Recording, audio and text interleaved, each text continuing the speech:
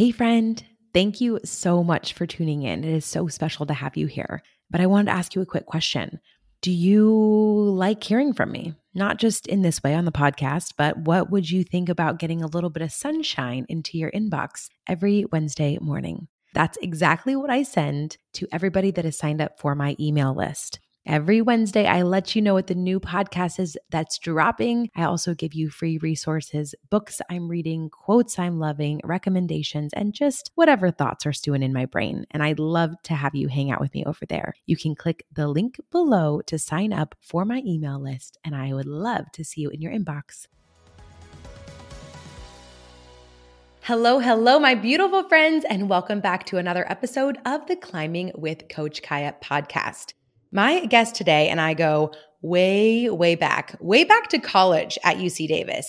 In fact, we studied human development together at UC Davis. And I guess let's just say that my guest hasn't stopped studying since. I just got my bachelor's degree and called it good. But this woman is on a mission and she's doing some really incredible things. And I cannot wait to jump into our conversation. Her name is Jodie Lisenbee, and she is a PhD candidate in clinical health psychology at the University of North Carolina at Charlotte. Her research centers on psychosocial stress during the perinatal period, especially labor and delivery experiences.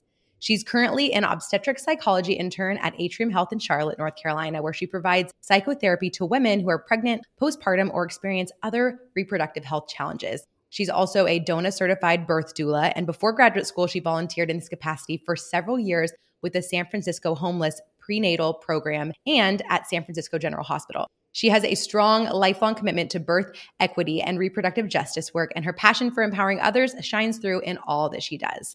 She holds a master's in psychology from the University of North Carolina at Charlotte and 2 BS degrees in psychology and human development from UC Davis. Go Aggies. And in her free time, she enjoys spending time with her partner and their 2 mini Australian shepherds, exploring the outdoors and learning new tricks. And I can attest, they are adorable. Not just the Australian shepherds, but also her partner as well. Without further ado, let's dive on in. Hello there, beautiful friend. I'm your host, Kaya, a cattle rancher turned accidental life coach after embarking on my own health journey, losing over 100 pounds, but most importantly, rebuilding my relationship with myself. Now I am more on fire than ever to empower others to create a healthy life that they love from the inside out by sharing the tools, tips, and strategies that I've learned and continue to learn along the way.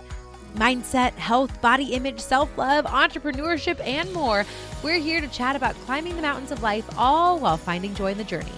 Welcome to the Climbing with Coach Kaya podcast. Now, let's get climbing. Hello, Jodie. Hi, Kaya. Thank you so much for having me. I'm so excited to get to chat today.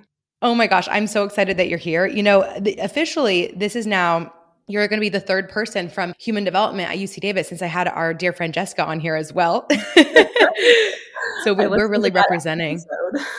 I love it. Okay. First, when we jump in, I would love for you to share, because I just think I'm fascinated by people's stories and how they kind of ended up with what they're doing and where their passions had led them. So for those that don't know you, let us know, how did you end up in the work that you're doing now? What did your path kind of look like to get you here? Yeah, so I think that I've been excited about, motherhood and reproduction and all of those things since I was a little kid. I was the toddler that was breastfeeding my baby dolls and encouraging others to do the same. And I bet that was quite the conversation starter. Right. Yeah, my parents sure thought it was. But so when I went to college, I was really excited about psychology and human development. We did some work in like toddler classrooms and stuff like that. But what really kind of got me into the place that I am now is the volunteer work that I did as a birth doula right after college. And I started doing that work because I thought I might want to be a midwife or go to med school to become an obstetrician. And I very quickly realized in spending all this time in labor and delivery settings that it wasn't the medical care that was something that was interesting to me. It was more about all of the kind of psycho-emotional support that I was giving to the people during their birth experiences. And it felt so impactful, especially because I was volunteering with a lot of folks who were homeless or very low income or having all sorts of other sorts of psychosocial stressors, things like substance use or severe mental disorders, that really birth goes differently based on kind of the psychosocial stuff that's going on during birth, not just the medical care. And so I think that there's a big gap that needs to be filled in our, especially hospital births, in terms of attending to some of those other factors. And so I got really excited about how do I figure out how to fill that gap? And I found this health psychology PhD program that felt like it was the perfect kind of coming together of all of my diverse interests. And here we are now. So yeah, it all kind of started as a birth doula. I love that. And I think it's so interesting because, as of today, you have never experienced birth in any form Right. besides supporting other people through that. So I'm curious too, just as a woman yourself, like how has that experience been working with all of these women that have been through something that you haven't maybe personally gone through in that capacity? That is a great question. And I have clients, especially like my therapy clients, ask me all the time, assuming that I must be a mom because I'm so interested in this area. And for me, felt like both something that once I do get to have the experience of becoming a mom, I will probably have this kind of new understanding for the people that I'm serving and feel like that is a huge asset when that does happen. But it also feels like I get to try to understand people's experiences without inserting myself and my own Mm. experiences onto theirs. I get to really, from a curious place, say, what is this like for you? Tell me about that. And then get to respond from a place of empathy. But I don't know. Sometimes I think that people kind of think that's a little weird that I haven't experienced birth. I've never been pregnant. I talk so passionately about things that I've really only witnessed. And yeah, it's kind of an interesting one. I do very much want to have children someday. So that's not like Yeah. out of the question, but it just hasn't happened yet. I kind of love that you shared it that way because in one hand you kind of can make it be a superpower and a benefit to you and your patients that you can separate the fact that you have no personal experience, and that actually creates a beautiful separation so you can just focus on the experience of the patient you're working with. Oh, and I can't wait to see what that experience is going to be like for you in the future, especially having all of this amazing experience with all of these women. I too have not yet gone through the process of carrying a child or having a child. And I hope to one day if that is a part of my journey. But what I do know is, just from hearing stories from my sister-in-laws and my friends and the people that I love, is that birth and pregnancy is so freaking different for every single person, how their Mhm. body responds, but also their experience or how they want their birth experience to go or how it ends up going, whether it's in line with what they want or what they don't. And the other thing that fascinates me too is also the psychological stuff that comes with it through pregnancy and postpartum as well. I'd love for you to tell us a little bit, and this is for people who have maybe gone through it themselves, but also people like me who are maybe just curious about the women in my life that are going through it. Mhm. How how can we support women mentally and emotionally that are going through that journey if maybe it isn't ourselves? Yeah, great question. I think that figuring out how to be part of people's tribes, as we think about in so many different ways, is always a challenge of like, maybe we recognize the signs that someone is struggling but don't know exactly what to do. And I Mhm. think there's like you said, birth looks different for everybody, postpartum looks different for everybody. But what we do know is that postpartum depression is the most common complication of pregnancy and childbirth and Mm. affects so many women. Postpartum anxiety is something that isn't talked about nearly as much as postpartum depression. And that's a big one in terms of all of these kinds of elevated fears about what if something happens to my baby or all sorts of other stuff that comes up. This postpartum OCD and postpartum psychosis and just like your standard baby blues that happens. And so there's all these different ways that challenges during like mental health challenges during the perinatal period end up showing up, and they are really different for everybody. And so there's no one kind of prescriptive way to help any one person going through that. And yet, I think that helping people feel like they aren't alone is such a big part of that. Just conversations about, I think that like conversations can be really powerful when one person opens up to another and says, hey, I'm struggling or I struggled. Mm, I'm sure you feel like that's true in just about everything that people struggle absolutely. with, right? Um, so being able to kind of share those experiences, like I run a perinatal support group for a group at the like family medicine department that I work in right now. And everybody's kind of takeaways is usually just saying, I've been through that too, or validating each other's experiences. And I think that that can go such a long way, as much as that, doesn't change everything. But that is so huge. And I'm so glad you bring it up because, like you said, I think that's true for everything that anybody struggles with is just this comfort or relief in knowing, like, oh my gosh, I'm not alone in this. I'm not Mhm. broken because I feel this way. And I can imagine, I think we have this pressure on ourselves, especially after certain milestones in life, that like it's supposed to be the happiest season of your life. Like, for example, I got married last year. And I feel like there is this like, okay, well, you're in the honeymoon phase. Like your Mhm. first year of marriage is supposed to be the best years of your life. And if it's not, then all of a sudden you start questioning, like, is something wrong because this maybe hasn't been like the best year ever? Like some people have given me pressure for it to feel like, or like you just had a baby, like you're a mom now, you've been dreaming for this forever. Like you're supposed to be so happy and grateful. And if they don't feel that way, I imagine, I haven't had this experience, but I can imagine that can feel really lonely and isolating. And I can imagine there also might be a lot of self-shame wrapped up in that.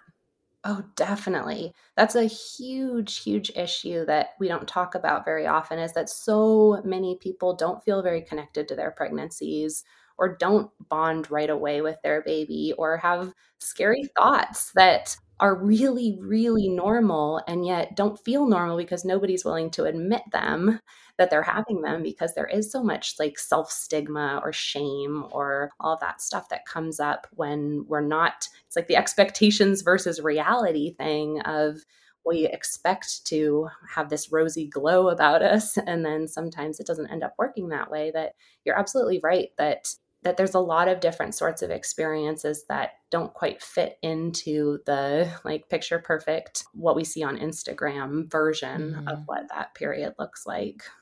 I know that so much of what you do, and I mean, I think this ties back all the way to me when I first knew you in college, Jodie, is you are a huge believer in self compassion. And I feel like that Mhm. is probably such a crucial element of this postpartum journey or just like the whole process. What are some ways that we can, maybe if we are struggling and then compounding that struggle with self shame on top of it because we're struggling, what are some ways that we can practice more self compassion through that?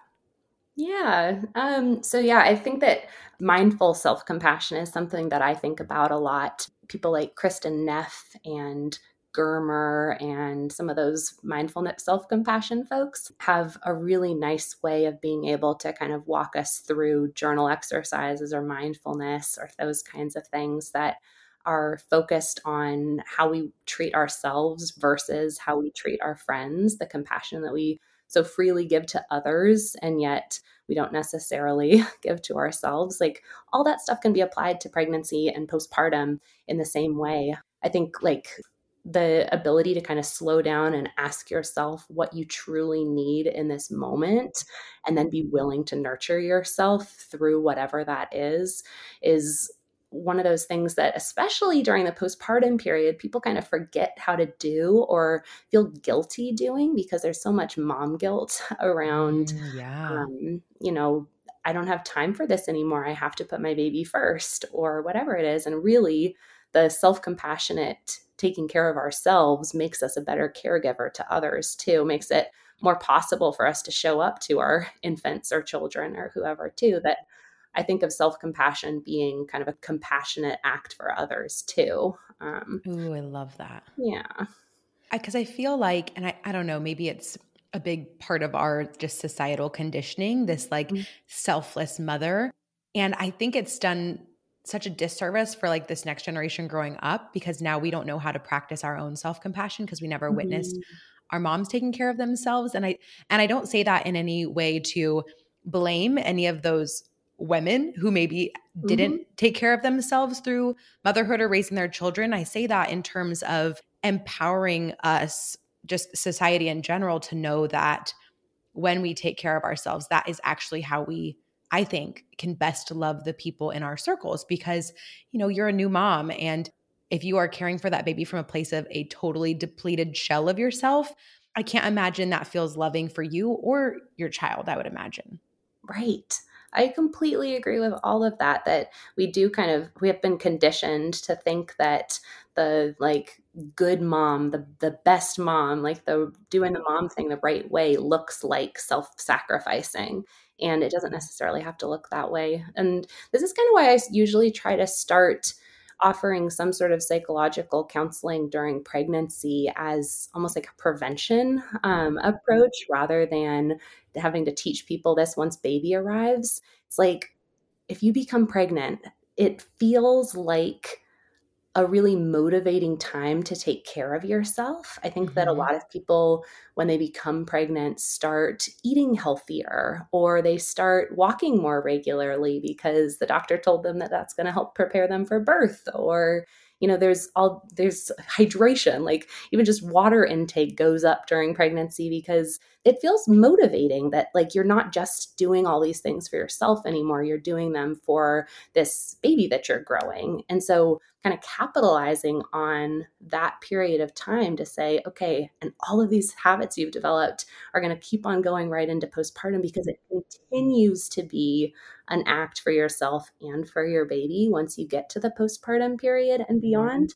That's why I think that pregnancy is such a powerful time period for intervention, is because we kind of are able to train people on those skills before they get to the place where they're going to be sleep deprived and it's going to be so much harder to take care of yourself too. That like the prevention approach makes a lot of sense in my mind, at least. I find that so fascinating. And as you're saying that, I'm like, yeah, that makes sense. And it also, I guess, is unsurprising to me that a lot of women, it takes pregnancy and having them really not being able to be separate from another human to take care of themselves because they are intimately taking care of another person. Right. And I can also understand why once that child is out of their body, how it could be easier for them to let them slide, because now it's like, okay, well, caring for my body, my child, that's separate from me now, instead of seeing us still so connected, even if it's not physically like connected. Right. Right. Totally. That I think that makes a lot of sense, that it would feel like that's less connected. And yet I also hear from a lot of moms postpartum this feeling of like it is so scary and uncomfortable that this being that has been so safe in my womb for these months is outside of myself now. That's like that connected piece, and that I need to keep you safe like I kept you safe inside of my stomach for all of this time. Like that's a lot of the reasons why I think that things like postpartum anxiety flare up, is because we're so keen on taking care of this thing that's so connected to us at the same time. And like there's a lot of people that feel people feel all sorts of different things, but it feels Sure. funny having your baby not inside where it's safe anymore too. Yeah. Yeah. So speaking of this intervention piece of the way that you want to support these women Mhm. while they're pregnant through postpartum, not having any experience in this whatsoever, is that something that is already existing as a part of our like medical experience when we give birth, or is having that psychological support not a normal thing in all hospitals? It is not a normal thing. We have a huge shortage of mental health providers in this country, and even more dramatic kind of shortage of people who are specialized in the perinatal period. There's amazing organizations like Postpartum Support International that are available to kind of route people to appropriate mental health providers, or who provide like online support groups that are really wonderful that people can get access to. But it's really not standard care. I even right now I'm doing some inpatient work in a high risk obstetric setting, where I'm working with folks who have really complicated pregnancies. And I am the first person who's ever been integrated in that setting that's focused just on mental health for the obstetrics team. And I created the role. I pitched the role and I said, hey, I think this is a need. Can I come and give you free labor essentially? And People are so welcoming of that in that space. The nurses and the doctors, like everybody loves that I'm there. And yet it's the first time that that's being done in this huge Hmm. metropolitan hospital in the middle of Charlotte, North Carolina. Like you would think that there was a little bit more of those kinds of resources, but I think this is a really emerging field right now, that there are psychologists that are specifically focused on that period. And most psychologists are trained in more of a generalist way, that I think it's kind of a new thing. Y'all, I love my smartwatch. Not only does it help me get where I need to be on time, usually, but it also helps me be more mindful and aware of my physical activity, sleep quality, heart rate, and so much more. The hardest part, though, having it match my outfits and feel as glamorous as I'd like to, but not anymore. Thanks to Sparkle Bands, I have a variety of adorable, chic, and upcycled quality leather watch bands perfect for every outfit. From my cowhide bands to the tooled leather Kaya's Confidence band with turquoise gemstones that I designed alongside the team. Now my smartwatch feels just as fashionable as I do. This women owned company is located just down the street from me in my hometown, and I can attest they take their quality and their customers to heart. Check out their variety of high fashion watch bands and more at sparklebands.com. That's SPARKLBANDS.com and use code KAYA10 to receive 10% off at checkout. Happy shopping. Looking ahead, what do you hope to see, or do you see that changing or it becoming more normalized? Like when I decide to have a baby, is it possible that I could find a Jodie at my hospital? I hope so. I think that there needs to be a lot of changes in our like health insurance coverage. Even like there's all this wonderful work being done right now about like Medicare coverage, Medicaid coverage for doulas, for instance. But right now, even doulas aren't a reimbursable service from your insurer. Like there's so many things that folks who have more resources, like higher socioeconomic status folks, have access to, and maybe way at the low end of the spectrum, like there's volunteers that are working with some folks, but it's like there's this huge chunk of people who don't have access to folks because it's not something that's covered by insurance, or it's not something that's built into the healthcare system. And I think that there's definitely a move in that direction. There's been lots of like policy work, for instance. The Maternal Health Momnibus is this big group of policymakers that are working on improving mental health services, like especially because of the Black maternal morbidity and mortality crisis right now. There's been a huge amount of effort in that area, but it still feels like we're a really far ways away from being able to have access for everyone who wants someone that's going to serve their mental health needs. Yeah, I'm hopeful that people like you exist, and I'm hopeful that this is going to change. But after just hearing you talk about it, I'm like, this needs to be something I think everyone needs. Like Yes. every woman who's going through this like really incredibly huge life change. I mean, let alone the physical change that goes along with it, like having Right. that mental and emotional support. I can imagine how crucial that is for that period of time. And that said, knowing that there is this limit in that support already, and there's this gap in the insurance providers and whatnot. And I think this also connects to even pregnancy experiences. But when I go to a doctor, I'll be honest, I am sometimes very intimidated, right? It's very much like they're the expert, they know all the things. I'm just the patient. I don't know what's best for me. The doctor's supposed to know what's best for me. And I feel like when I'm in those situations, I think I've gotten more vocal now, but it can be intimidating to ask questions or ask for what you need or know what to ask or when to ask. Mm-hmm. And I'm curious, whether someone is going through this experience becoming a mom, or just someone is just going to a general provider, period.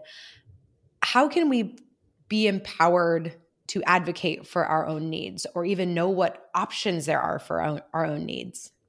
That's a great question. And I do a lot of work during pregnancy with folks, trying to teach them how to be more empowered consumers of healthcare, especially because I think that childbirth experiences are so commonly traumatic, and you feel like this huge loss of control, or like you don't have autonomy in a lot of the decisions that get made during childbirth a lot of the time.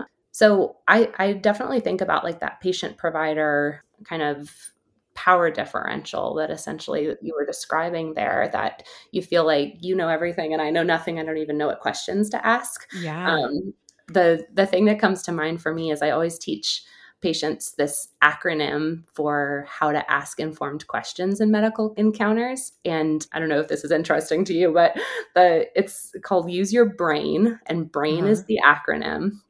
I So love it. I love a good acronym. Let's hear it. I know. I love a good acronym too. So I teach patients during pregnancy to ask about what the benefits for B for benefits, what the risks are for risks, A for alternatives, like what are some alternative options we could consider, I is for intuition. So, what does your intuition tell you about this? Like, listen to your Mm. gut for a minute and see what feels right. And then N is like, what if we do nothing?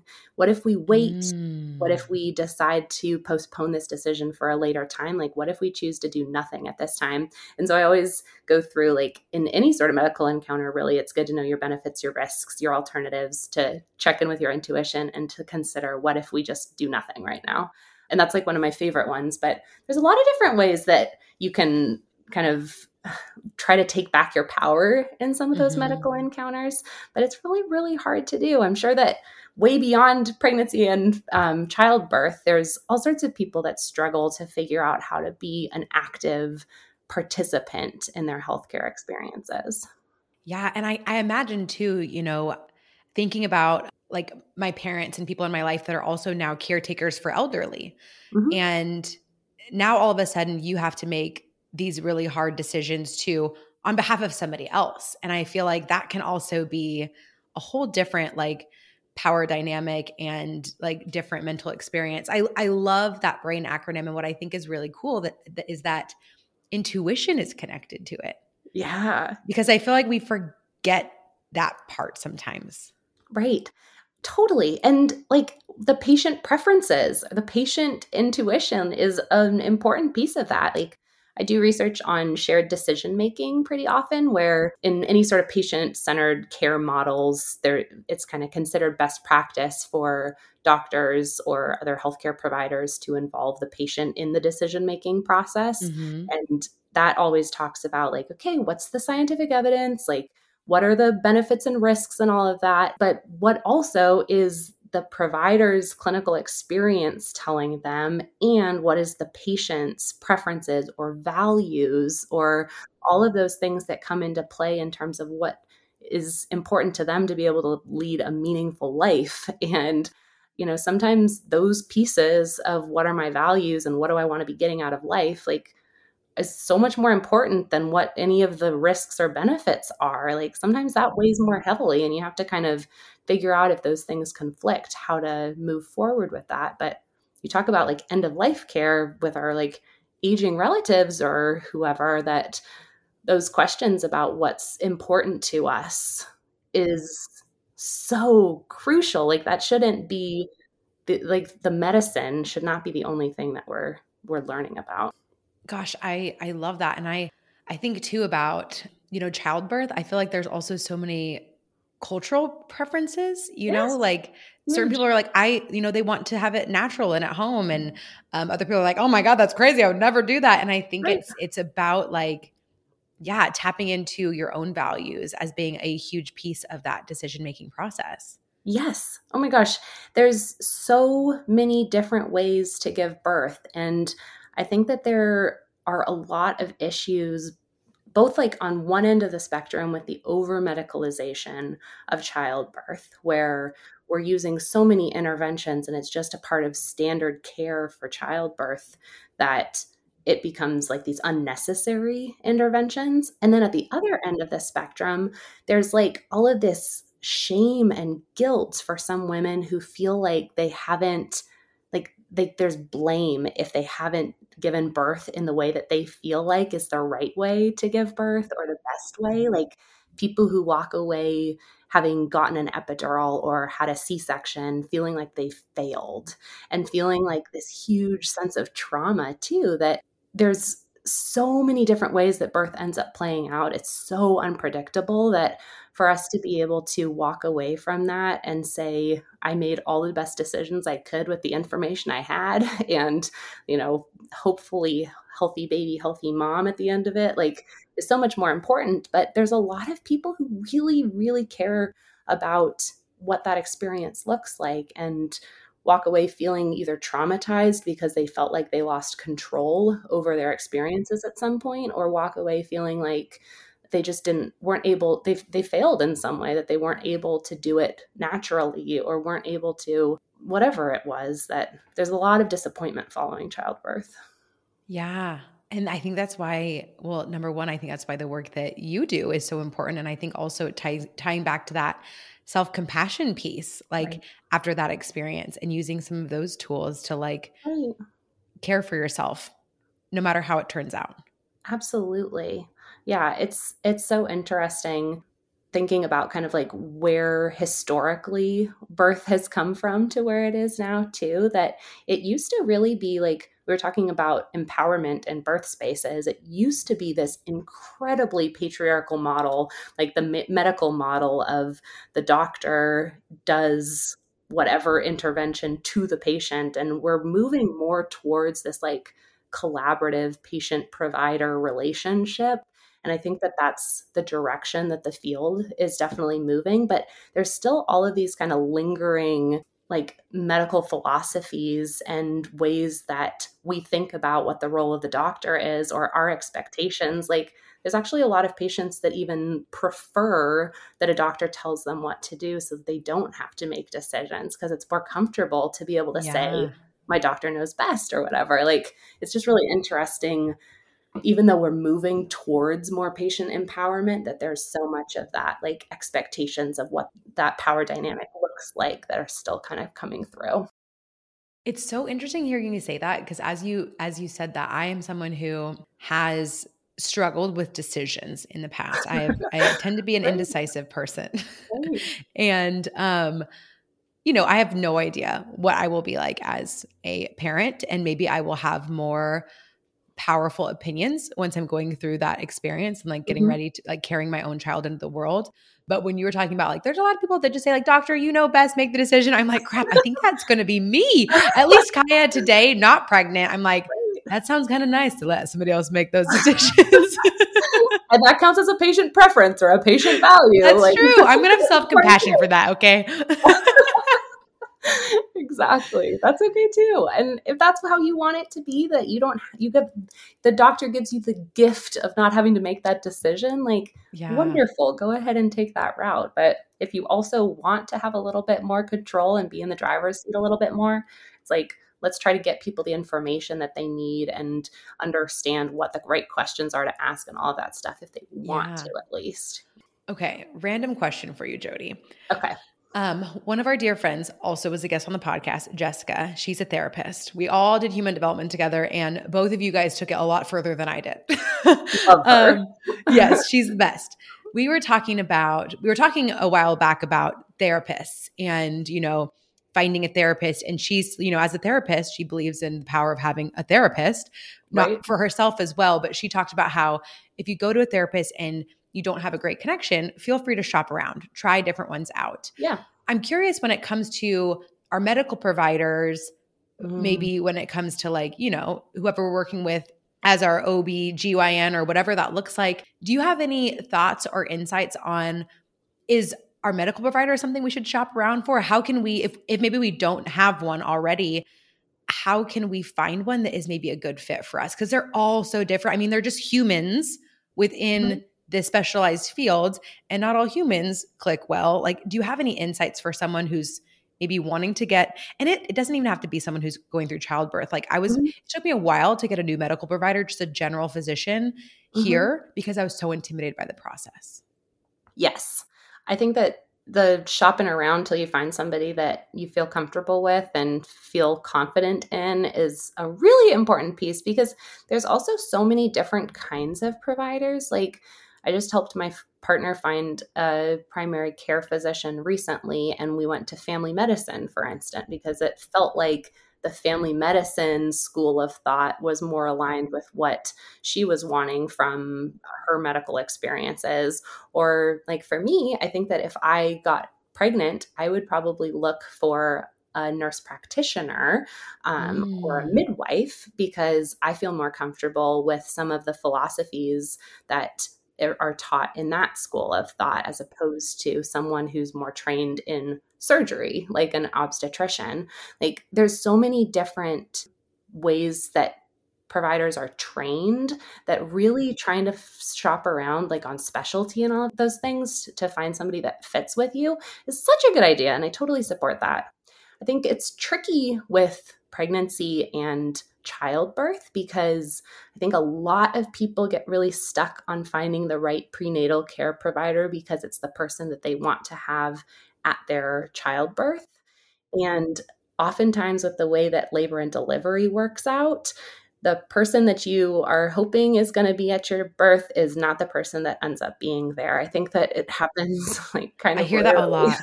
that you like think that they're going to maybe be able to be there, and then it ends up just being whoever is present at the day that you go into labor.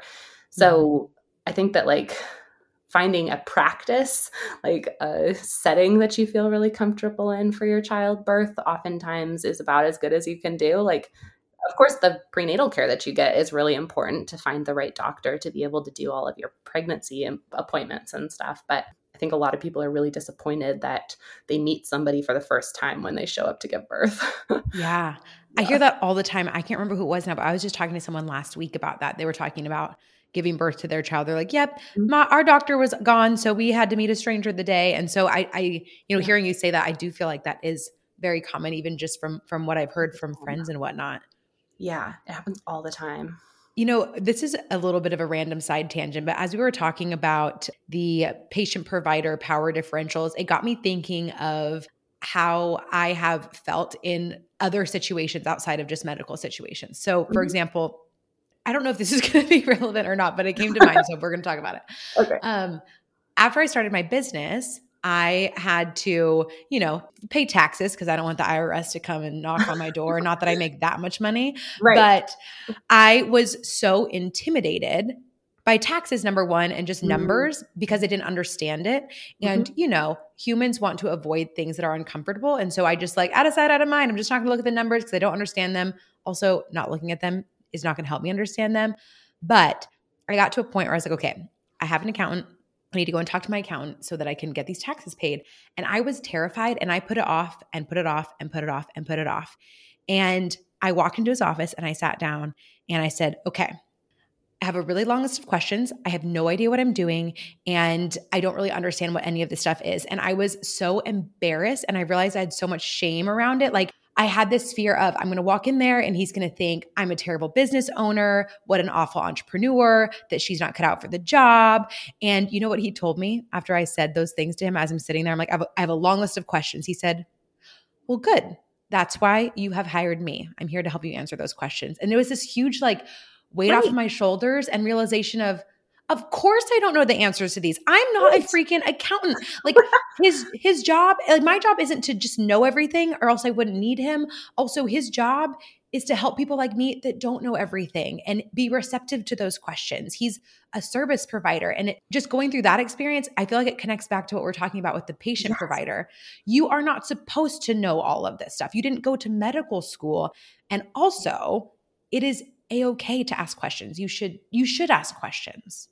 Right. Oh my gosh, that's a perfect metaphor for the reason why so many people don't seek healthcare services, even when there's something going on with their health that they really need care for, is that there is shame in not knowing, or shame in having waited so long to get this treated, or whatever it is. That there's a lot of people that even like the classic I didn't know I was pregnant story, or that postpone their prenatal care because they feel shameful about some aspect of that decision or whatever it is. That, yeah, that's a huge issue where people aren't getting the care that they need, and like things go undiagnosed ever because people aren't telling all of the symptoms or feel embarrassed about some of the symptoms or haven't talked to other people about their experiences so they don't have anything to compare to on what's normal. Like I'm thinking of endometriosis, for instance. I work with one client who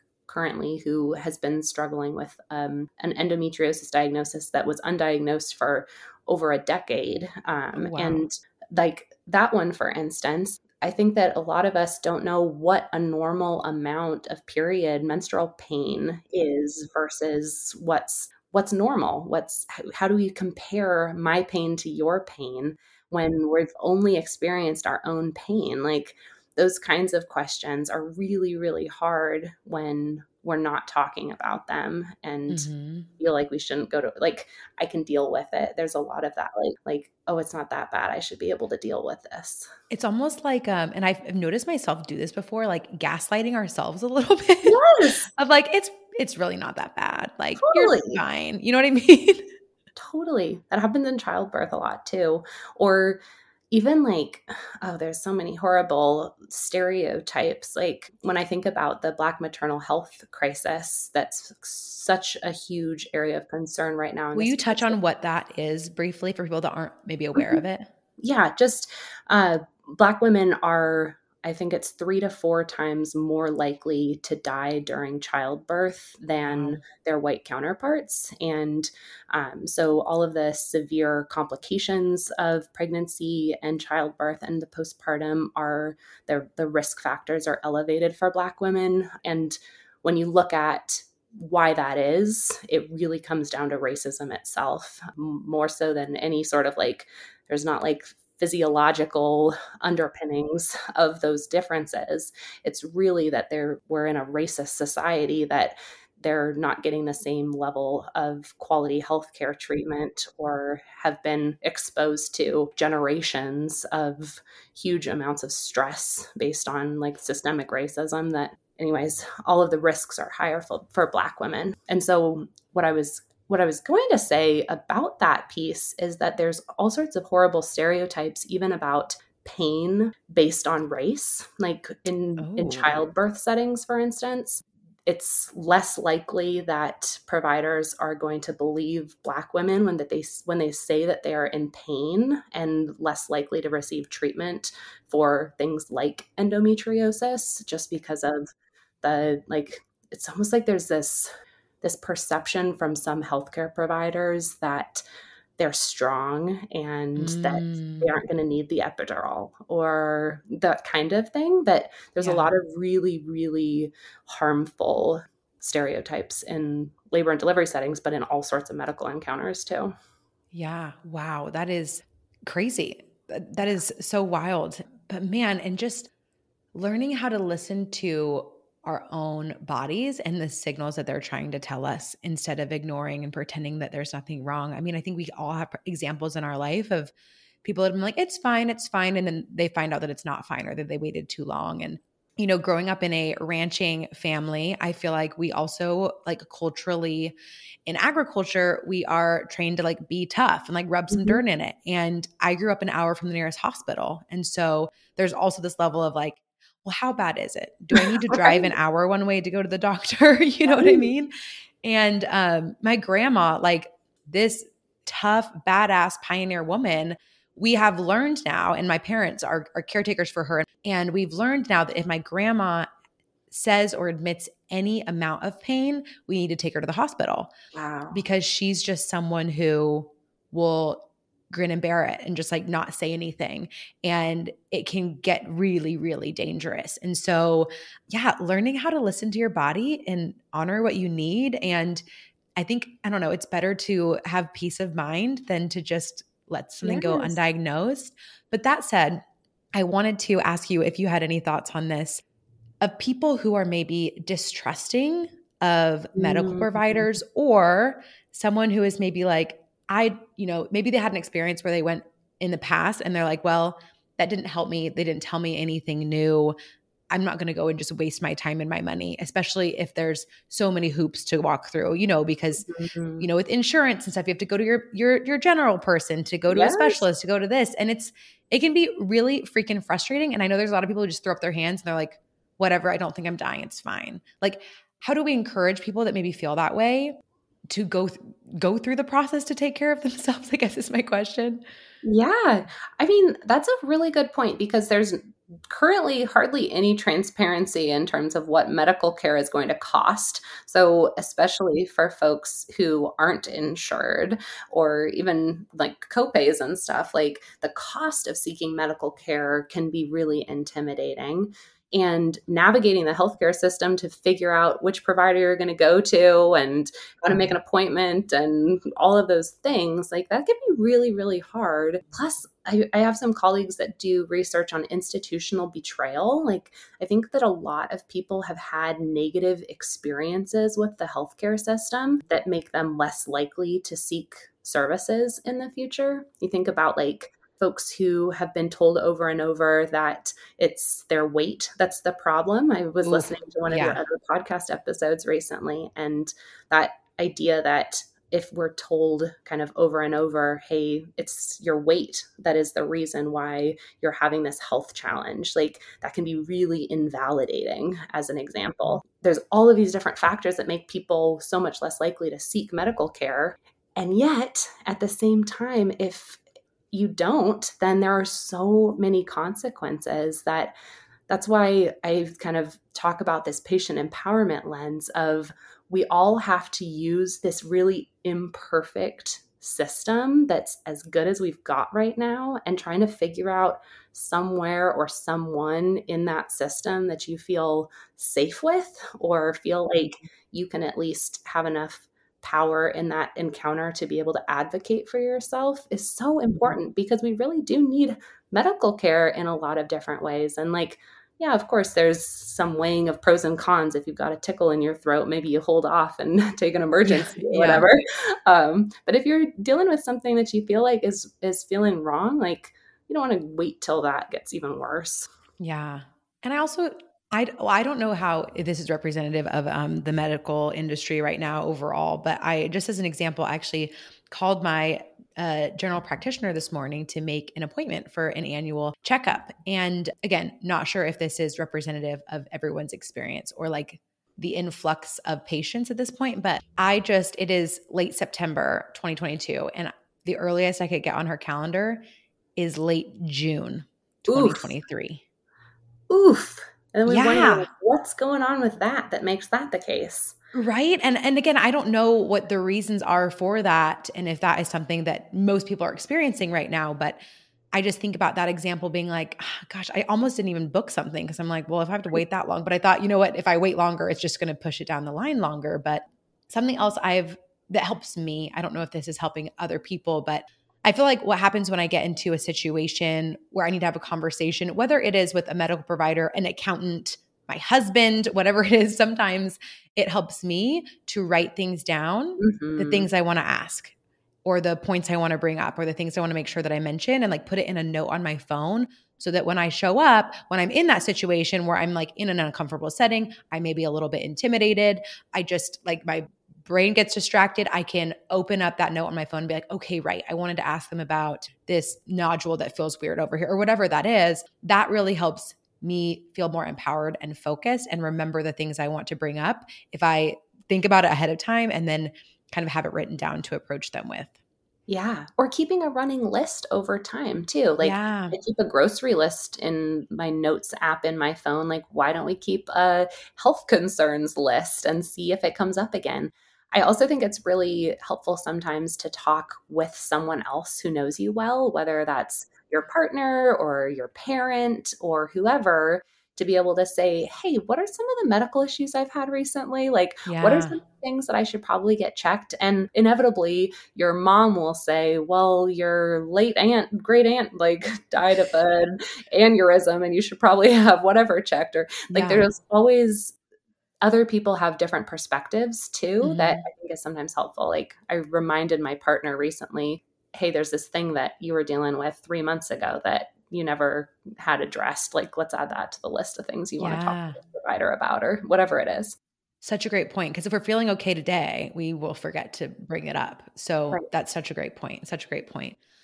Jodie, this has been such an insightful conversation. I have loved it so much. I want you to remind us as we start wrapping up the show, I want you to remind us again of that BRAIN acronym because I think it's such a good takeaway. Okay. So when you're facing a medical decision or being faced with some sort of medical intervention or procedure that you're considering, you have to use your brain. And BRAIN stands for benefits, risks, alternatives, intuition, and nothing.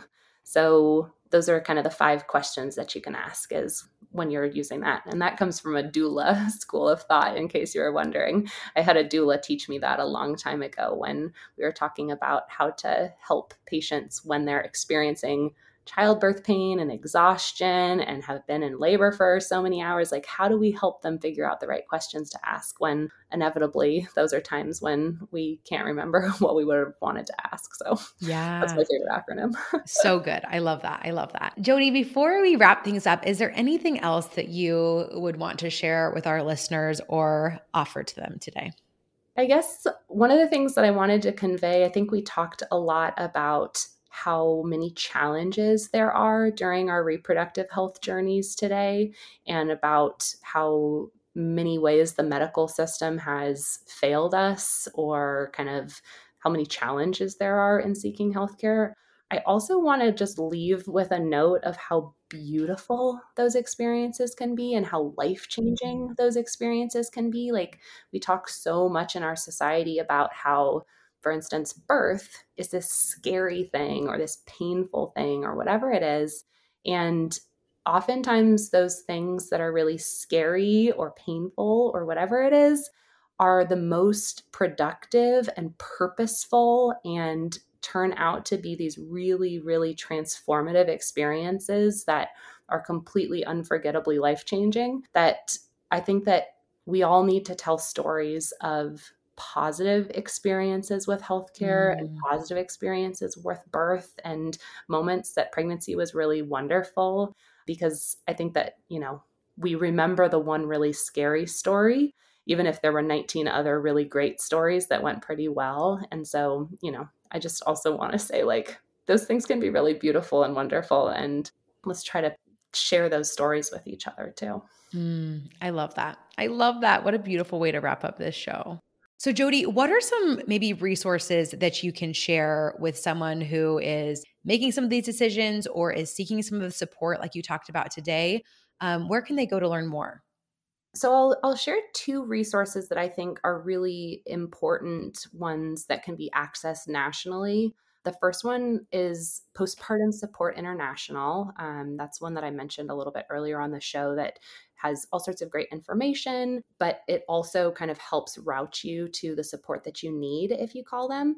My favorite thing that Postpartum Support International does, though, is they offer these free online support groups. There's over 20 different support groups that include just a general perinatal mood support group. There's Black Moms Connect, there's queer and trans parent support group, there's one for Latinx moms, there's perinatal OCD, there's a whole bunch of different more specialized groups that you can find yourself in that are a really, really nice way of getting some community support. The other one that is a really useful one is we now have a national maternal mental health hotline that gives 24/7 free confidential hotline for pregnant and new moms in both English and Spanish. And so you can call or text.